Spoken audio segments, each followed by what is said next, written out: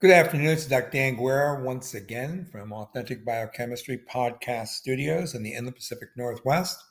And it's still the 25th of April, 2022. I just gave you a little over a 15-minute mini lecture to encapsulate and review where we were in the dialectical interaction between looking at two different systems, a rodent model versus human, and then also discussing how the alteration of expression of a unique transcription factor, which is involved in proliferating peroxisomes, the PPAR, because of its associated transcriptional activation of genes responsible for lipid metabolism, which occurs within the peroxisome, how the overexpression of that particular transcription factor gave you opposing results, contrarian results between the two animal systems, the mouse model and the human pathophysiology of obesity. So now I'm going to continue on. I wanted to make that brief, and that's why I made it a short lecture. So let's just continue on here. Now, there are other actions I want you to understand here, underlying biochemical mediated events about this PPAR gamma and some of the genes that transcriptional activator is associated with. And what these other alterations are in the cell and in the system are alterations of inflammatory responses. And of course, those are going to be mediated by their own set of proteins, the IKK NF kappa B, the c-Jun N-terminal kinase, that's the junk activator protein 1, AP1 pathway. Those two. Now, FABP4 enhances, along with the activity of those two transcription factors, the hydrolytic activity of the enzyme in the adipose known as HSL, hormone sensitive lipase. So it turns out FABP4, which again is transcriptionally induced upon the activation of PPAR gamma, is indeed an adipokine, and indeed it enhances insulin sensitivity. But on the other hand, the expression of that protein is critical for adipocyte differentiation. And as I said, its expression and its activity, therefore, is controlled by PPAR gamma. And the agonists which turn on that system, the PPAR gamma, are fatty acids and insulin, as well as dexamethasone, which is what? A corticosteroid. Okay. So insulin down regulates only microvesicular free mediated and microvesicular secreted FABP4. But the release of FABP4 via the adipocyte-derived microvesicles is a relatively small fraction and therefore has very little activity. So see, this is when we get into the molecularity of the system. Here I'm telling you about the gradations of the control over the expression of the protein have another plenum of effects. Okay. Furthermore, FABP4 double knockout rodent models exhibit a defect in the beta adrenergic stimulated insulin secretion pathway from the pancreas. And this is even in lean conditions, not under a high-fat diet or in an obesogenic state. So that suggests that the FABP4, at least in the animal model, has some control over beta cell function. And that means that the FABP4 has to be in circulation because the beta cell doesn't express it. Okay. Now, human studies show something similar. Human studies show that higher serum levels of fatty acid binding protein P4 correlate with higher insulin response sensitivity in type 2 diabetics and a higher insulinogenic index in healthy non-diabetics. Now, these are humans. Okay? And yet, FABP4 levels do become suppressed upon refeeding or insulin increase in the blood, which makes sense. The fatty acid binding protein is inducing insulin production and release from the beta cells of the pancreas. When insulin goes up, that induction is stopped. It's shut down. Right? It's a normal feedback inhibition. Right? So I wanted you to get that full understanding of just that one transcription factor, PPAR gamma, one of its transcripts, fatty acid binding protein P4, and its plenum of effects in the adipose and circulation, which I just covered, and in the liver. And then comparing and contrasting a strong contrarian perspective, a dialectical contrarian perspective between the animal model and the human studies. Okay. So I'm telling you this because it's absolutely important when you start looking at research, science, publications, to realize it's not that all of the research is describing the same regulation, the same mechanism, and therefore the same paradigms, which can become, unfortunately, dogma in a given scientific study, a series of studies. It's that if you look at all of the papers published, that's how you put together the real event ontology. You have to understand the details.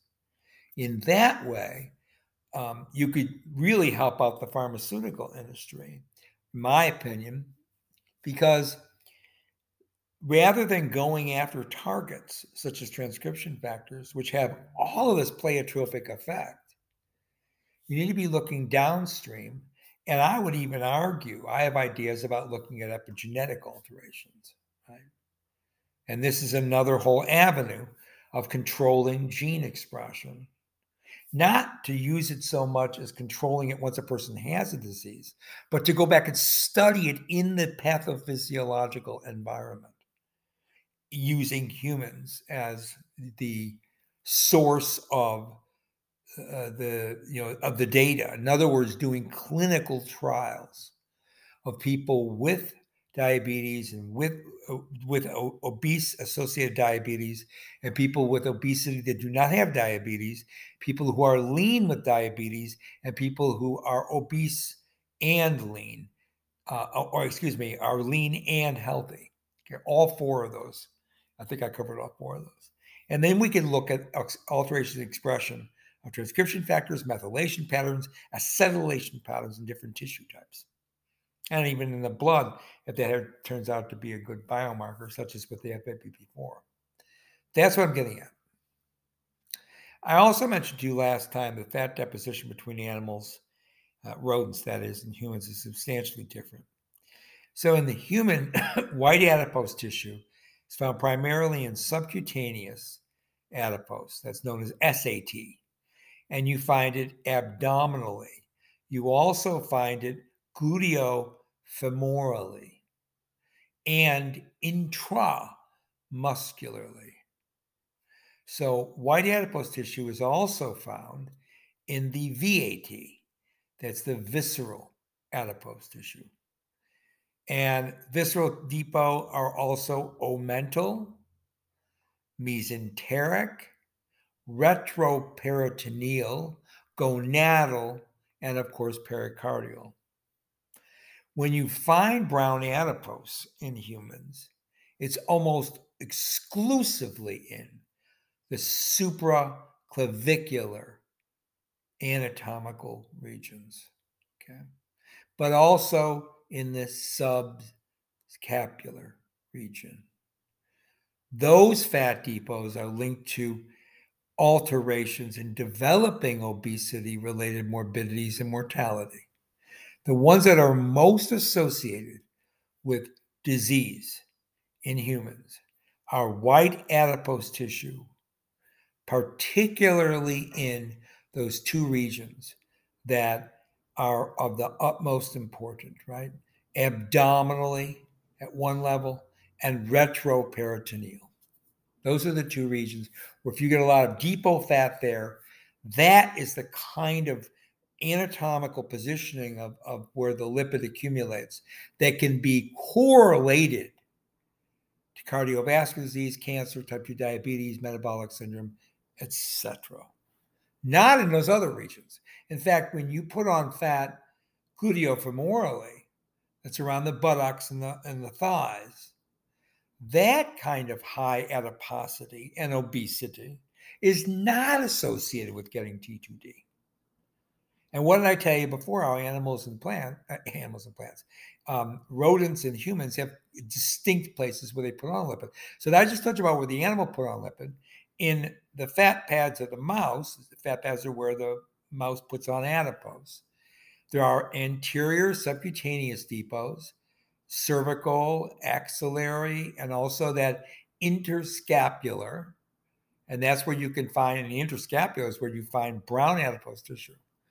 But of course, mice also put on lipid in the mesentery and the mediastinum, in the retroperitoneal, epididymal, particularly the gonadal, the perirenal, and then there's several posterior subcutaneous depots, the dorsolumbar, the inguinal, where white adipose tissue is very common, and also in the gluteal, where you find white adipose tissue.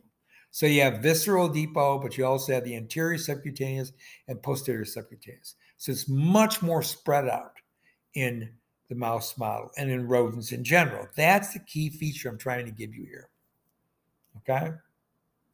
You notice then how the animal model, prone to high-fat diet inducing fatty liver, is not at all associated anatomically to the way that humans put on fat, because of the different anatomy and morphology of the two organisms. And I already told you about the tremendous difference in the central nervous system, right, which is, intuitively obvious. So I want you to understand that when you have multiple morphological and phenotypic differences between phenotypes, particularly between one animal and another, like a rodent and a human, the number of genes that would have to be differentially expressed to allow for that developmental difference between a rodent and a human, and then all the differentiation, require a tremendous amount of alteration of chromatin remodeling and induction of gene expression. At the early stages, right after embryogenesis in utero, throughout gestation, and then, of course, through the rest of the life of the animal, be it a human or a rodent. And the central nervous system in the humans, remember, has a very powerful, I've argued, neuroepigenomic associated mechanism, which is involved in the limbic system, prefrontal cortex, associated consciousness, and free will. Okay? And all of that then is a dramatic difference between the animal model and the human. And so, again, I'm not going to make that argument again for a long time. I just want to make sure it's clear to you that this isn't just my perspective. This is what the literature tells us. So let me go back here and talk about the dialectic of the biochemical view of biological systems. And let me make some, let's call them premises. And then we'll do some conclusion. Premise number one: to understand biology, you have to comprehend chemistry. To understand chemistry, you need to have some understanding of subatomic particle physics. To understand that component of physics, you must comprehend basic algebra, geometry, and calculus. I told you the three mathematical iterations of the epigenetic writing, reading, fluxation. Right? And of course, to understand mathematics, you must use logical reasoning. And that's what the dialectical analysis allows you to do. So the conclusion to those premises is the following, doing a dialectical analysis here. Purpose of the arc of lectures I'm doing now, and hopefully always, is to provide a depth of biochemical perception. Biochemical percepts include the enlightening apprehension of processes found in natural biological sources, and an imperative consequence of this by using experimental evidence derived from genetic and physiological inquiries. Secondly, morphological characteristics of human form provide the vestibule for the discovery of anatomical features that underlie the physiological processes. Genetic and genomic architecture lay the foundation for inheritance, reproduction, defense, as in the immune system, and development and differentiation. Biochemical architectonics are the language used in the living system that obtains all biological properties of a given species, and indeed at the individual level. Now, in chemistry, the core event ontology is bonding, chemical bonding. So to get a handle on this, I want to mention briefly molecular geometry. There is a system that's been described in chemistry called VSEPR, which stands for valence shell electron pair repulsion. And it's used for forecasting the shapes of molecules based on the amount of electron pairs which are circulating a central atom. Knowing the geometry of the molecule is, of course, vital to understanding its reactivity. This VSEPR technology provides, or VSEPR, we'll call it technology, although it does generate a lot of technology. This VSEPR intellection, I should say, provides a simple method for predicting the geometries of main groups of compounds. And the VSEPR theory, this valence shell electron pair repulsion theory, is applied when predicting the combinations of electron doublets around atoms in both simple and in symmetric molecules. And in them, the central atoms attach to two or more other atoms, and the shapes of those key atoms relative to the electron density and the non-bonding electrons will double the influence on the shape of that valence shell electron pair repulsion. See, I'm giving you now some of the reason why we need to understand chemistry. So specific three-dimensional arrangement of atoms and molecules is what I mean by molecular geometry, okay? And you can define it as a position of the atomic nucleus in a molecule. Of course, you're going to use various instrumental techniques. You can use X-ray crystallography, for example, but there are other experimental techniques which can be used to tell us where the atoms are located in the molecule, such as NMR, ESPR. Using those advanced techniques, then, you can look at the structures of proteins, protein enzymes, nucleic acids like DNA and RNA, and even to some extent lipids. And from that, you start generating a library of molecular geometries. And you get these molecular geometries for multiple sensoria, because those are the first things that people wanted to look at. So what's the chemistry of vision? What's the chemistry of scent, taste? What's the chemistry of drug interactions? What's the chemistry of enzyme-controlled modifications of metabolism at the level of this three-dimensional arrangement and this molecular geometry? So it's common when you're doing these studies to use simple formula. and the formula like AX4, AX2E2, where the X stands for bonding pairs and the capital letter E denotes lone pairs of electrons. So that whole convention in chemistry is called the AXE method. So molecular geometry is associated with specific orientation of bonding atoms. And any kind of analysis of electron distribution of orbitals, where that distribution is found for these electron clouds, will usually give us a correct molecular geometric determination.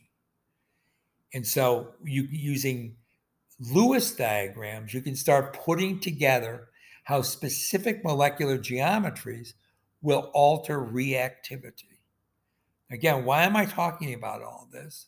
I'm doing it because you need to understand that various atoms in association with their electrons and the bonding the atoms do within a molecule will give you geometries like octahedral, trigonal bipyramidal, tetrahedral, and trigonal planar. Those are four common ones. Okay. So valence shell electron pair repulsion theory then says electron pairs around a central atom arrange themselves so they can be as far apart as possible from each other to avoid steric hindrance. So the valence shell is the outermost electron-occupied shell of an atom, as you probably remember from college days. And that's actually where the electrons are involved in bonding. So in a covalent bond, a pair of electrons is shared between two atoms. In a polyatomic molecule, several atoms are bonded to a central atom, and they're using two or more of those electron pairs. So the repulsion, the steric repulsion I talk about, is between negatively charged electron pairs that are participating in the bonds. Or if they're not participating in the bonds, then they're out there as lone pairs. And because of that, it forces those lone pairs to spread apart as much as they can to avoid that repulsion chemistry. Okay, so I'm going to check my time here. I think this is kind of fun to go through this. And again, I'm doing it not so that you have to, get more well-read in chemistry, although there's nothing wrong with that. It's so that you understand the true nature of biochemistry. That is the authentic nature of biochemistry and living systems. Because I argue you have to know the chemistry and the biology before you can talk about biochemistry. And you can't know biology unless you know biochemistry. Full stop. So the idea of electron pair repulsion is often demonstrated by using a model of inflated balloons. If you tie them together at the level where the neck of those balloons are, each balloon represents an electron pair. So the balloons, of course, when you put them together like that, tie them together, they will minimize the crowding because of the gas in the balloon. And they, of course, are found to spread apart as far as possible. And of course, linking in the VSEPR theory of molecular geometry, it can be predicted that this is where your electron pair geometry is going to be organized and more dense around those central atoms, especially when you start adding more atoms and therefore more electron pairs. Okay. So you can use Lewis diagrams to start out because that gives you an idea about where the atoms are bonded. Then you have to start considering the manipulation of the electron pairs and where they're allowed and not allowed regions. Okay? So molecules then can be really described in two general ways. Molecules with no lone electron pairs and molecules with one or more lone electron pairs. Okay? And so that's a simple way to look at reactivity too, I should add. Okay, so I'm going to stop there because that was the little brief discussion of the geometric consideration of chemistry. Now, there's more to it than that. All right, much more, obviously. And there's an algebraic consideration and a fluxional interpretation of chemistry. And those, all three together, you must have some understanding of them before you start thinking about how molecules react in a cell. Even when they're in a pathway and you know that, the pathway, will convert hexose to hexose 6-phosphate to fructose 6-phosphate to glyceraldehyde 3-phosphate and dihydroxyacetone phosphate, et cetera, down like glycolipid pathway. You know the pathway because it's been worked out. But what I'm trying to get you to see is the chemistry of those intermediates, and therefore the chemistry of the enzymes involved in those reactions are all functional at the level of algebra, geometry, calculus, and that those mathematical systems all are understood via the rationality of logic. And that's how science functions. So next time, I'm going to go into then the modifications that you see in biological systems that lead to epigenetic alterations in gene expression. So I'm going to go into some detail about the methylation patterning, how you methylate nucleic acids, and how you demethylate them, and during those processing modes, how that can have an activating and deactivating effect on gene expression. But that's for next time, okay? So I'm going to stop here. This is Dr. Dan Guerra from Authentic Biochemistry Studios on the 25th day of April, 2022. This is Cytoepigenetics 3B. So I'm going to post these back to back today. And with that, and hopefully you get a good grounding in biological,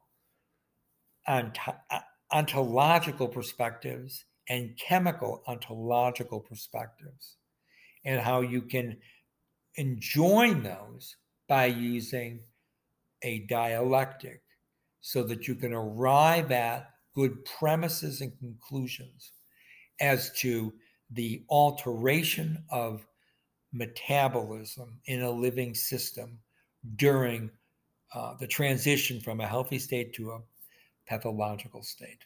And that's what we're trying to do here in Authentic Biochemistry, among a lot of other things. All right. Bye for now.